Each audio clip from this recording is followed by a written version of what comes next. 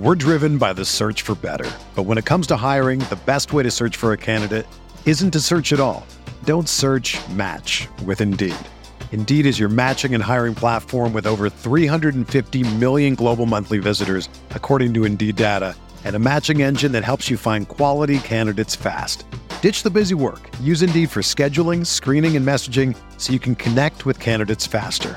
Leveraging over 140 million qualifications and preferences every day, Indeed's matching engine is constantly learning from your preferences, so the more you use Indeed, the better it gets. Join more than 3.5 million businesses worldwide that use Indeed to hire great talent fast. And listeners of this show will get a $75 sponsored job credit to get your jobs more visibility at Indeed.com/Blue Wire. Just go to Indeed.com/Blue Wire right now and support our show by saying that you heard about Indeed on this podcast. That's Indeed.com/Blue Wire. Terms and conditions apply. Need to hire? You need Indeed. What do you think about the Laker team now? You follow the box scores of the games every day? Just the Lakers. You're kidding. That is really a compliment.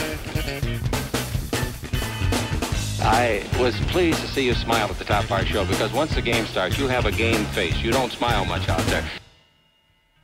I don't think you have to do things for money anymore. Correct. What's up, Laker fans? Welcome to the Laker Film Room Podcast, brought to you by the Blue Wire Podcast Network. I'm Pete, joined by Darius. And yesterday, we had a pod about unlocking Anthony Davis. And that's something that we saw in the Utah game. LeBron James was out. Lonnie Walker was out. AD had 29 points on 11 of 18 shooting. But the Lakers gave up 139 points, D, to the Utah Jazz to fall to 2-8 on the year. And that 2-8 and this game right here, for me at least, represents the end of kind of phase 2 of the season so far. Phase 1 was training camp and then the preseason. And then the first 10 games, I know this is something that some coaches adhere to, some coaches don't, but it's not necessarily from Darvin's perspective. These first 10 games, the Lakers, when you looked at the schedule, it was like, ooh, Lakers have a pretty rough schedule to start the season. And then Utah, out of nowhere, is good. They're the number 1 seed in the Western Conference at 9-3. And so a couple of the games, right? A couple of the games in there that we thought like, hey, they got 2 against Utah, a couple chances to get cheap ones. It's different circumstances. And then, you know, teams like Golden State and the Clippers are playing well below, I think, where we think they'll end up, is specifically in the Golden State's case, but they'll never have a hard time getting up for the Lakers, right? So between talented teams and teams that are playing well, you looked at the first part of the schedule and like, ooh, Lakers kind of have a rough road ahead of them. But 2-8, D, 2-8 is rough. The Lakers have taken their lumps. I'm very curious about the morale of the team. A lot of times we will zoom in on the X's and O's and things like that, but giving up a $139 is something that I think is indicative of a level of spirit that I've seen diminish over the last few games. And I'd love to get into that. And just in general, D, where's your head at after the game in Utah? So I start to drift towards what people around the team are saying, right? And so Darvin was, I think, a little bit defiant in his media availability after the game. Comments like, they didn't bring me here to lose. We're not going to continue to lose. We're going to turn a corner. And this is all a part of the process. These are sort of cliche types of things to say, but I don't. And Darvin can drop a cliche and a turn of a phrase here and there himself, but you never feel like he's saying something just to say it. He does not seem like that sort of man to me in general, like, or that sort of person. Right. So I feel like when Darvin talks, he says it from his chest and he says it because he believes it. And so I, too, am interested in the morale of the team. Let me say this. In terms of the Jazz game specifically, that was the first half of that game, and even some in the second half, I thought that was a, like, tip your cap to the other team. They're playing so well. Many possessions. Yeah. They're playing so well, and their shot making is at such a high level from multiple players too. And so even in the first half, the Lakers held they held Markkanen down very well. But there's Jordan Clarkson coming off like screens and almost jumping like he wants to draw a foul and then the whistle doesn't blow, and he sort of like double pumps a little bit with his form. Like it's not a clear double pump, but he's sort of like hanging, and then he clutches a little bit, and then he just fires up a shot, and like that goes in. You go under on one screen against Mike Conley. You go under on one screen, and he's just like, thanks. I'm knocking this 3 down because you went under this one time. Like, oh, you got wiped up in the wash of a screen? It's like, thanks. Thanks for that. Because this 3 is definitely going down, right? Malik Beasley's like, oh, I'm opposite side spotting up. Oh, I'm wide open on this one possession? This one possession that I'm wide open? Like, that 3 is definitely going in. Even Markkanen, after being held down in the first half, and he took it to AD several times in the third quarter, and AD mentioned that post game, like those are sort of unforgivable plays. Like I take responsibility for that. Like and so AD knew that he needed to be better, and that's after the fact. I think even in the moment after it was like the second straight one, he like looked to the bench, I think, and signaled like, "Hey, my bad. There's no more of that." But like, the run was already in full motion at that point. And even though Markkanen didn't really take it to AD the rest of that time, it was just like, oh, there's Malik Beasley again. And there's another guy just hitting another 3. And so Utah played so well, Pete. And so on some levels, I wonder how that does impact morale. Is that one of those ones where it's twisting the knife a little bit more? Or is it one of those ones where just like, oh, whatever. That was one of those ones where it's just like, that's not going to happen every day. And like, you can turn it off. So what do you think about that idea in general? Because there's a cumulative effect of stuff too. And the fact that they saw them twice in 4 days and they did the same thing in both games, it's sort of just like, that can be a little bit dispiriting. But there are some sort of built in, like, we didn't have our guys and this, that, and the other. And AD spoke to that a little bit, but he's like, we're 2-8. It sucks to be 2-8. And I think that part of things is going to start to wear on them. So when you were naming the various Utah players that were significant characters in yesterday's game, I was thinking that guy's better than almost everyone we have on the team, right? That guy's better than almost everyone we have on the team. Well, especially offensively. Especially exactly. Yes. And so that plays into that whole idea of spirit and morale, is that if you do something and you keep doing it and it doesn't work, and the result is the 2-8 at the end of it, you can not do the thing that you're supposed to do correctly the next time, because there's this very even subconscious, like, well, what's the point? It doesn't matter if I do the thing that I'm supposed to do, it's still not going to work. And so that's how, to me, 139 points happen, regardless of how well Utah played, right? This is something that they scored 131, I think, in the other game that we played them, or 130, right? And so I think it speaks to a couple of things. And playing that team, they were the first team that we played a second time. And so I have a lot of questions about where Darvin's going to go from here. I think that this sample to start the season is enough at this point to where you can start not drawing conclusions, but we see patterns, right? One of the things that strikes me, D, is all of our games go very similarly to each other. Like, the starters will start out and they'll be down a little bit by the time the bench comes in. And at the end of the first quarter, we're usually down. I think we've only been ahead once, but it's not by much. We go on a big run to end second quarters. And we're like, hey, look at us. We're tied at halftime. And like, that group just played really well. Or up by 7 or whatever. Right. And then in the third quarter, we've had really bad third quarters. And that happened once again. And so over the course of 10 games, when you see the same thing happening at the same points of the game, that's something that I think should draw a coach's attention. And so that is where you start to lose kind of that buy-in, and especially when you're playing small. This is something too, D, that I think that it's easy to go to, oh, this is the thing I've been hoping for and it's going to work. I don't know if it's going to work, right? But I do think that we've gone unconventional with our lineup from the perspective of AD at the 5, which isn't that unconventional, but also 3 guards a lot of the time, and or 2 guards with Troy Brown. But we've been very small on the court for a great deal of the time. And so I would love to get your thoughts 10 games in on those small groups, because I'm very much in that place where I like them and I think there's a place for them on the team, but I don't think that can be the only look that we have. Yeah, we've talked about this a lot within the context of, and I've made the baseball comparison a bunch, right? Where if you're Mariano Rivera was a one-pitch pitcher, and he went to the Hall of Fame on being a one-pitch pitcher, and he's probably the greatest closer of all time as a one-pitch pitcher. He threw that cutter fastball thing. It moved some, and guys just couldn't get a handle on it. Every once in a while, he lost a big one, but for the most part, he was dominant. And that's just what it was. In basketball, that doesn't work, basically ever. It just doesn't. Even a team like the Warriors, those prime Warriors, the Kevin Durant Warriors, right? Like, they didn't start always with like Draymond Green at center, right? It's just like they had a big look. It's just like, oh, look, there's Andrew Bogut or there's Kevon Looney. And they would switch it up some, right? And the Lakers aren't a one-pitch team, but they are like a 1.5 pitch team.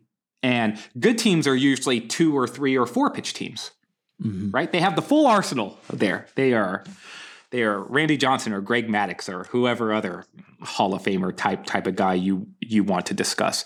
And so one of the things that I think, and we've talked about this offline, and I don't think it's wrong for me to share here, is that, and you've said it on the pod too, so whatever, is that the Lakers do need a too big look, and they have not been able to get to too many too big looks this season. They did against the Jazz, actually, and I thought that those looks were good offensively. Like, we talked about all of the stuff that the Jazz did to the Lakers defense. Well, the Lakers did a ton to the Jazz defense. Now, the Jazz aren't a particularly high-level defense, but they scramble, and they're quick, and they're athletic, and they've got some size, and they pose some problems. But what did the Lakers do? They said, you know what? Well, we've got size too, and our size is more athletic than your size, and we're just going to take it to you in the paint. And that's what they did. That's what they did. And even against the Cavs, you saw a player like Wenyen Gabriel make some inroads just by being a long and athletic player who plays with motor. And typically, you want more size and more athleticism on the court. And one of the things that I thought was interesting with the Lakers, and part of this was because LeBron wasn't available, the Lakers made their first subs in the first quarter, and in the third quarter, they brought in Russ, but they brought him in for Wenyen. Right. And I think a part of that is probably the level of non-shooting you can have on the floor at any given time, right? And so, like, Wenyen is not necessarily a shooter. He is someone who's going to live around the paint.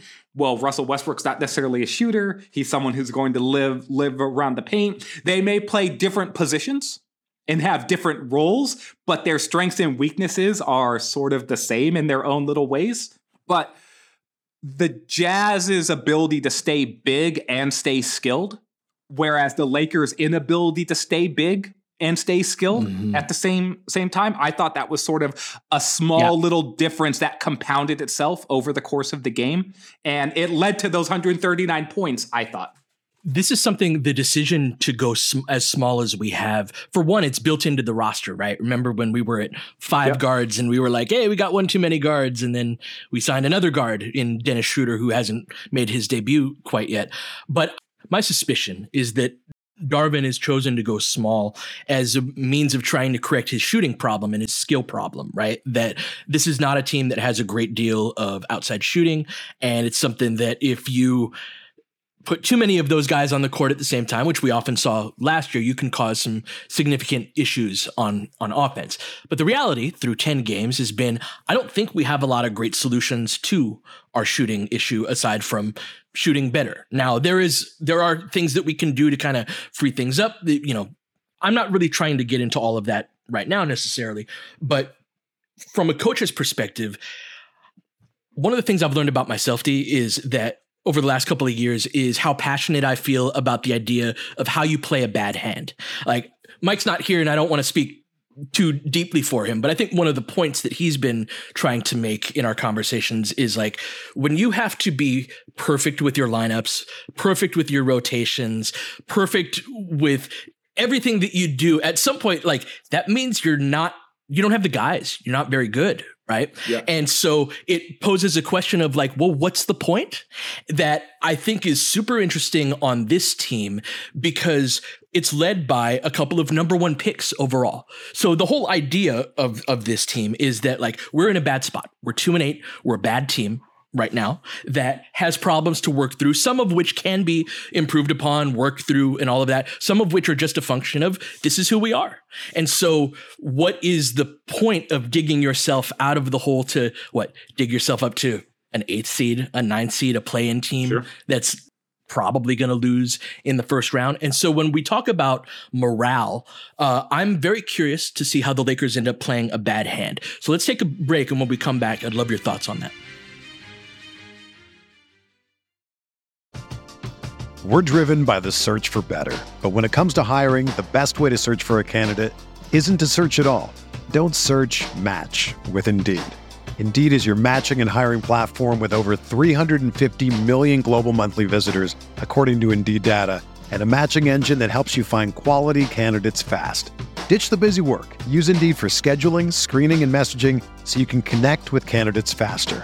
Leveraging over 140 million qualifications and preferences every day, Indeed's matching engine is constantly learning from your preferences, so the more you use Indeed, the better it gets.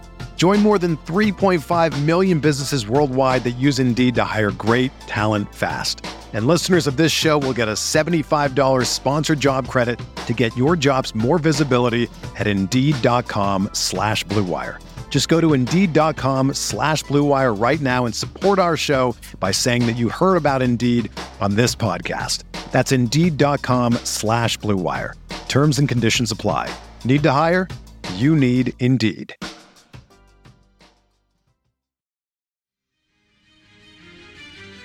So, Pete, before I get into the bad hand part, I think part of the playing the bad hand or the hand that you're dealt is that I'm not necessarily sure I agree with the point that Darvin has gone to the lineup that he's gone as a solution to his shooting woes. Oh, please address that. Interesting. Yeah. So I think he's played Matt Ryan because of that.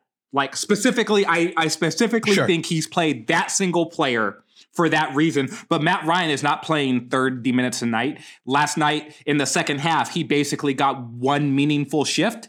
And Darvin recognized the fact that in the first half, Ryan really had no one to guard.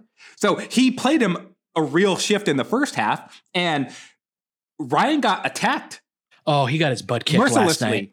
It hasn't been every game. Like, there's been a lot of games where Ryan's been like, hey, we're getting some shooting out of him. He's shooting like 46% from three. Didn't shoot that well last night. And he's survived on defense. And okay. And he's been helpful in the plus minus. Last night was a game where they kicked his butt. Well, it's just like, oh, there he is. And he's guarding THT. And THT is just like, look, bro, I didn't get off last game at Staples, but I'm getting off this game.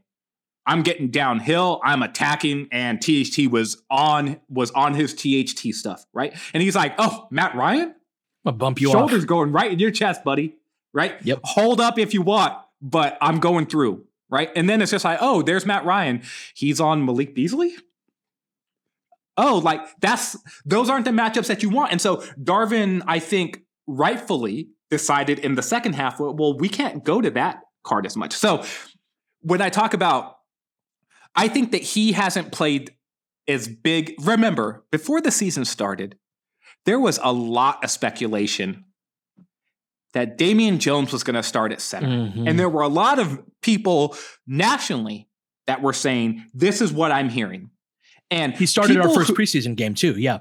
Yeah. And so when you've got Zach Lowe saying, oh, well, one thing I'm hearing is this. It's just like, how do you think Zach Lowe is hearing things? He's not hearing things because he's talking to a beat reporter. He's hearing things because he's got ties somewhere close to the organization where it's just like, hey, what are you hearing about X, Y, and Z? Oh, well, what I'm hearing is this.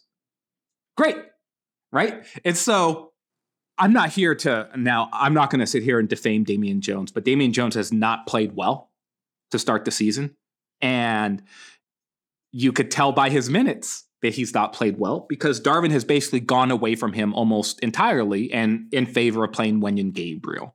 The other center that the Lakers signed has not played a single minute, and he has not played a single minute because he broke his thumb and he had to have surgery, right? And hopefully we'll get updates on Thomas Bryant this week. But I think that in the way that, like, I think Darvin has gone to the lineups that he's gone to because these are the players who have been available to him. Sure.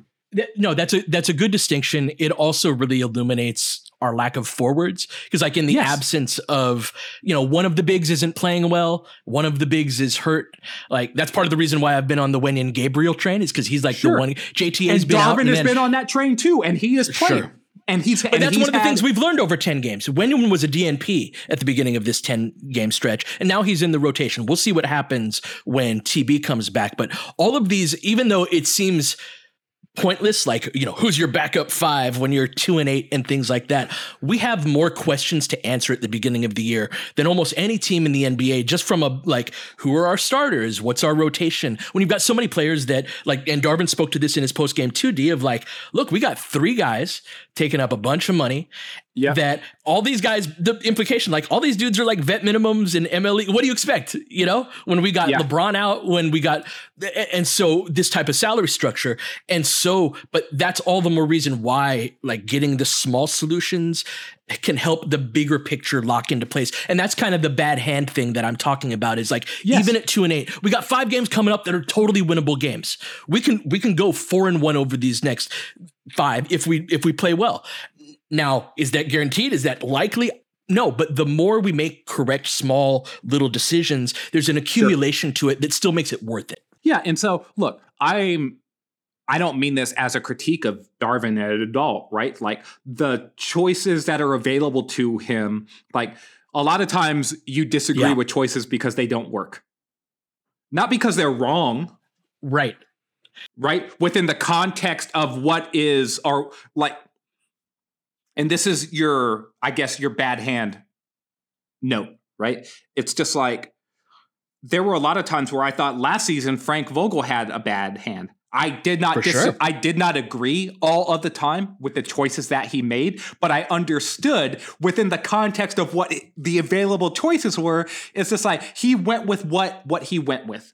And it's just I didn't see a reasonable path in a lot of different directions that would have gotten the team to the end goal in which their highest aspirations were. And I think on some levels, that's a what's the point conversation that you were talking about earlier around this season, right? Now, especially on the Lakers, that's so title or bust mentality. Sure. One of the things that I will say, and I'll have an article up on this in the next couple of days, probably at Silver Screen and Roll. But one of the ideas I've been kicking around in my head is that the Lakers are, what I've seen is that the 2 specific players who have been out, and Thomas Bryant and Dennis Schroeder, they are specific types of players that are really needed on this specific team, and them not being here has illuminated that to me even more.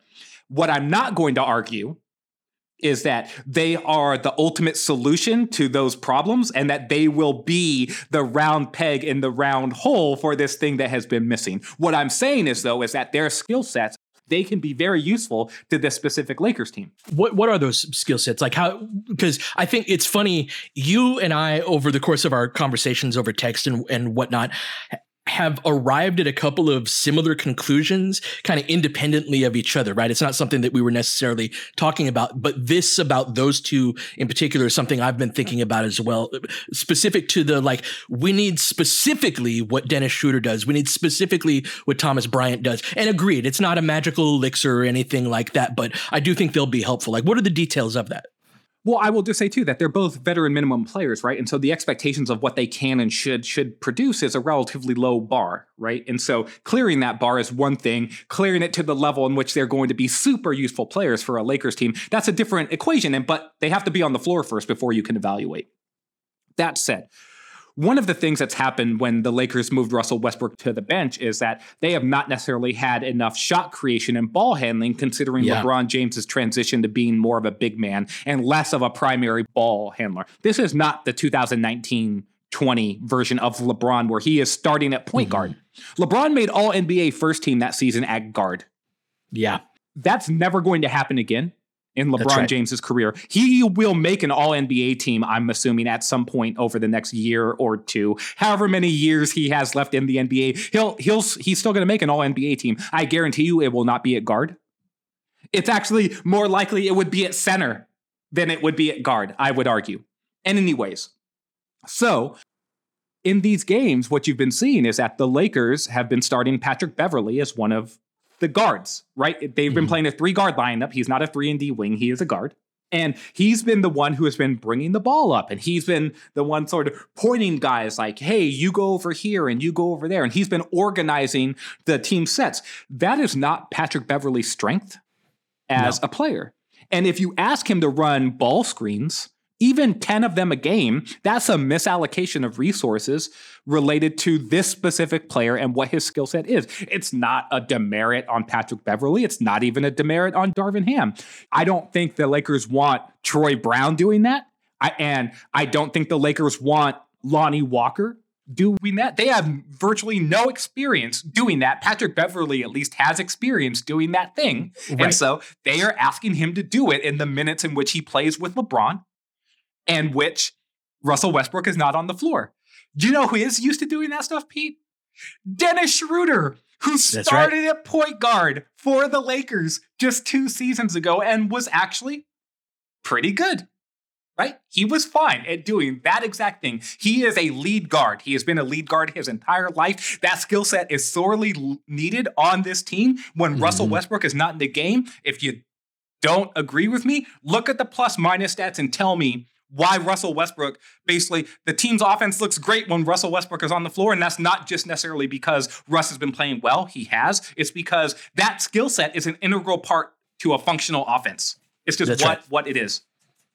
Then I look at Thomas Bryant and I'm just like, yeah, you know what? Damian Jones, we mentioned him. He hasn't been playing very well. And so AD has basically played all of his minutes at center. He's had to play a bunch of minutes where he's the only big man on the court, even without LeBron. They've been playing him next to Matt Ryan because they want spacing on the floor. He hasn't really gotten very many minutes with Wenyen Gabriel at all. There are no two big looks. He's guarding big, beefy guys and then getting sandwiched between guys like Jared Allen and Evan Mobley or or Lauri Markkanen and Walker Kessler or Yusuf Nurkic and all these guys are just sort of just pounding away at him. And the Lakers really need another big man to absorb some of those minutes and to help fix some of their front court forward problems, to be able to slide AD down to forward for maybe a shift a game, maybe 2 partial shifts a game, right? Where it's just like, hey, like AD is in the minute of an 8-minute shift, but 3 of those or 4 of those are going to come with a second big man on the court, the way that he used to start the game next to JaVale McGee, right? So the Lakers have not been able to do that because Damian Jones has not played well enough, honestly. He just hasn't. And when your only other big men then are Wenyen Gabriel and LeBron James, what the Lakers have been doing is being like, okay, well, we're going to make sure that AD is on the court and he'll get some minutes with LeBron. But when LeBron is on the court, we can't go too small then. So Wenyen has been the guy that has played with LeBron. And they tried it with Jones for a while. Jones did not play to the level in which he needed to play. And so they've transitioned to Wenyen. I'll be interested to see if Thomas Bryant, a guy who has played 25 minutes a game in his career, a guy who has shown that he can be a starting level NBA center, what's it look like when he's available in a backup role? Not necessarily as a starter, but maybe as a starter. What can he do? And so that's where I'm sort of at with like, hey, these 2 guys, a beefy center who can like guard other big guys, who can plays with motor, he runs the floor, can shoot a little bit, is a good finisher inside, has good hands, does a lot of like big man things reasonably well, can attack the backboards. A player like that is super useful. He just is. And the Lakers haven't had that player at all be successful at all beyond Wenyen Gabriel. And I love Wenyen. He's played so well. And you've been like cheerleading him. Right? Like you've been his biggest endorser. But if I were to tell you, hey, you can get 15 minutes a night of like good Thomas Bryant or 15 minutes a night of good Wenyen Gabriel, you would tell me, why not both? Yep. You would tell me why not both, right? I already know you. You would tell me why not both. But you know that like Thomas Bryant's a better NBA player than Wenyen Gabriel is. Yes. Right? And that's something, D, when you brought up like Dennis and TB, they're not vet minimum guys by virtue of their talent and production when they play, right? Like you said, Dennis was our starting point guard a couple of years ago on a playoff team that had aspirations and probably would have gone far, or at least farther, had not the Anthony Davis injury happened. And so, like, he belongs, right? Like, he's not one of those guys that's barely hanging on in the league because he can't play. The same thing's true with TB, although for different reasons, right? He's coming off of an injury but he's been a 25 minute per night guy. He's been a starter in the NBA. I don't want to, oversell that capability, but on this team that is so lacking in players like that whole like fitting into the overall broader scheme is really important. And what it comes down to me, D, is like, how do you build around LeBron and AD? This is one of those things that I think we're experiencing. I don't want to say an identity crisis, but we have to like really zero in on that. What do we want to put around LeBron and AD? How do we want these next couple of years to look? And one of the positions that's really emerged to me is the energy big. I think that both AD and LeBron benefit from having a guy next to them that's big and goes. And that's both Thomas Bryant and Wenyen Gabriel in very different ways. The thing I'm most excited about with TB is really more the domino effect that it has on Anthony Davis. He was talking in his press conference after the game yesterday about like, that's the difference between 1920 and talking about how like I'm engaged in pick and rolls now. I don't get to roam on the perimeter as much. And he wasn't complaining necessarily, but he's also been saying like, guys, I'm a 4. I need to play. And so one of the ways to, I think, build around your best players is to listen to them. They know their games and their bodies and a lot better than anyone else. And I think that TB represents not only another big, quote unquote, but TB is a big dude. He's going to hit you. He's going to be physical. He's going to provide a lot of the strength and physicality on a team that doesn't have that I think really works next to AD. Whereas I think Wenyen, we found, is a bench big. He's totally a bench big. He's the energy guy off the bench that's going to get involved in a bunch of plays. And I think that's super helpful next to LeBron because he knows how to cut. He knows how to run the floor, great at running the floor in transition. A lot of like bench time type of attributes there. And so like, again, these are the little small pieces of the puzzle that seem insignificant over the course of 2 and 8, but how well they're applied over the course of the next 5, the next 10, which really is a stretch, D, that I think is going to determine a lot of where we go over the rest of the season. I think this upcoming stretch is super important. I think that finding those solutions and winning those battles and hopefully getting TB back, getting Dennis back are part of getting it back on the tracks.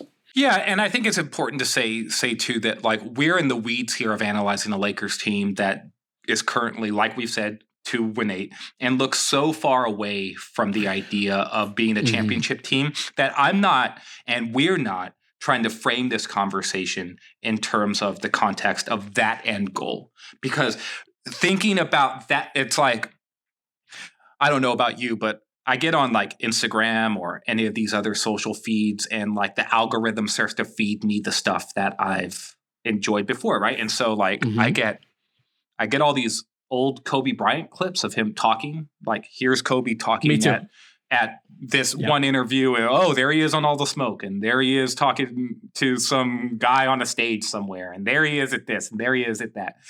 And there's this one clip where Kobe's talking about how and there's several versions of this, but he's talking about like scaling the mountain. And he's just like, if you look at the very top of the mountain and you think that's where I have to go, like you'll never get there. That's right. Like it'll look too daunting. And he's like, so instead what you do is you put your head down and you go up and you go up and you go up a little bit. And then suddenly you're at one little summit and you're just like, okay. And then you put your head down and you go up and you go and on and on and on. And then eventually you climb and you climb and you climb and you're like, oh, look, I'm actually there now. And now Kobe often framed that within the context of putting in the work, right? Like the work. And the work is what gets you there. Work does not guarantee that you will win an NBA championship. And those are the Lakers team goals right? But what I'm talking about is that idea of when we're talking about a Thomas Bryant or a Dennis Schroeder, or how useful Troy Brown can be, or what it could potentially mean for Lonnie Walker to be in this sort of role rather than this other role, or what happens when Patrick Beverley doesn't have to handle the ball so much, or what happens maybe when Austin Reeves gets put into positions where he gets to handle the ball a little bit more, right? These little tweaks and adjustments, those can be the difference between success or failure when you're talking about players who are not the elite of the elite, who can just do whatever they want on the court whenever they want to do it, right? I watched clips yesterday of Kevin Durant going toe-to-toe with Luka Doncic, and it's just sort of like, yeah, these dudes are basketball gods. Yeah. Right? And you can't get there. You can't hard work your way to that. No, you can't. But if I ask Austin Reeves to be like, hey, you know what? Instead of just sitting off ball and having an 8% usage rate this season, because based off of the lineups that you're in and what the asks are, instead, you get to handle the ball a little bit more, be more of an on-ball player, and run some pick and rolls. Like, oh, look at this. You actually have this dimension to your game, but based off of the slotting and the way that this is all put together, those things weren't available to you before, right? Mm-hmm. Like, though that's a little tweak, but that's a tweak that could be so much more important. Very similarly, it's just like if you tell Troy Brown, right, hey, this possession, you have to guard Lauri Markkanen. And you're guarding Lauri Markkanen because Anthony Davis is playing center and they just brought in Walker Kessler. And AD has to guard him. So now you slide up because, and you're guarding Markkanen, who's 6'11", 7 foot, because there's no one else now. Because Austin has to defend Malik Beasley and this other guy has to defend this other guy, and on down the line, right? Because you're in with Kendrick Nunn and Nunn has to guard Mike Conley. And those sorts of slotting and who pushes you where. What happens if Thomas Bryant gets to guard Walker Kessler? And now Anthony Davis gets to stay defending Lauri Markkanen. And then what happens now, Troy Brown? You get to guard Malik Beasley. Those little things and that slotting and that pushing and prodding of, and the push and pull and those levers that get slightly adjusted in order to put a player in just a little bit better of a position to succeed. Those things make a big difference when we're talking about the talent level of some of the players who are on the team because they make the minimum, or they're a mini-mid level player, or they're a guy who makes $6 million a year versus the guy who makes $18 million a year. Are those things going to mean the difference between winning a championship and not? Probably not. But I'm talking about trying to be the difference between being 2-8 and being 5-5. Or being 2-8 and being 6-4, right? Because those are the incremental steps. That's not the mountaintop, Pete, but that's like the next plateau up. And that's how you build. That's right. The incremental steps that you take help put you in a position to capitalize when things do go a little bit better, when you do have a better environment, better opportunity. That's something that goes beyond basketball, where every one of us, has something that is vexing us on some level, has some problem in our life, whether it's personal or professional. And I feel like a lot of what Kobe's point was, and a lot of the things that he talked about in those speeches, was that if you focus on the details, right? That's the name of his show. If you focus on the small details, you end up looking up and you are at a different summit, right? Like there's agency in the present moment that you can't determine all of the obstacles that are going to be in your way on the top, going up to that mountain. And if you just look at the top of it, like you said, it can be very, dispiriting. And that's really my biggest worry with this team, is that like, hey, can you fight through this? Can you find reason to embrace the moment, embrace the 2-8, and embrace the small problems, of which there are many, and there are some big problems that are not resolvable in an easy way. But when you put yourself in a position to fix those smaller problems, oftentimes you'll see the bigger ones start to fall into place as well. So very curious to see how this group manages that as guys who are not typically been underdogs over the course of their lives. I think that's something that mentality is really important to have. So we will be back tomorrow talk some more Lakers, talk some more about where we are after 10 games in. Let's do a lineup data pod. We haven't done one yet. 10 games in is a good sample. So let's all come with kind of some of our lineup data that we think that can help address some of these small issues that collectively add up to the 2-8. So, all right, we will be back then with that. But until then, you've been listening to the Laker Film Room Podcast. We'll catch you guys next time. James has got it in low to McHale. McHale wants to turn. He's double teamed. Just pass out in front. Broken up by Worthy. Tip to Magic. Worthy dives on his belly. Magic scores. There's Magic got it. Magic fires. Again, they will. Lakers win the game. The Lakers win the game. Rebound of Lonnie. 3 seconds left. Van Exel to win it. It's on the way. Good! Kobe Bryant, 48 points, 16 rebounds. Shot with his 8th block shot that ties an NBA Finals record. A lot of Laker fans sticking around for this. You're seeing something that's very rare indeed. A Laker to get MVP chance in Boston. Of all places. Are you kidding me? Kobe, hard to believe. Are you kidding me? Unreal. Are you kidding me? Lakers looking to push. Bryant spinning in the lane. Back for Gasol. Pretty pass. And it's back to a 3-point game. Kobe Bryant picked up by Bell. There's the move. 2, 1. Listen. Unbelievable. For the victory. It's over. Shot clock now to 5. Bryant. Yes. And that was a little tap to Alvin Gentry. Add insult to injury, Kobe. I mean, what a shot. I mean, you can't defend that. Are you kidding me?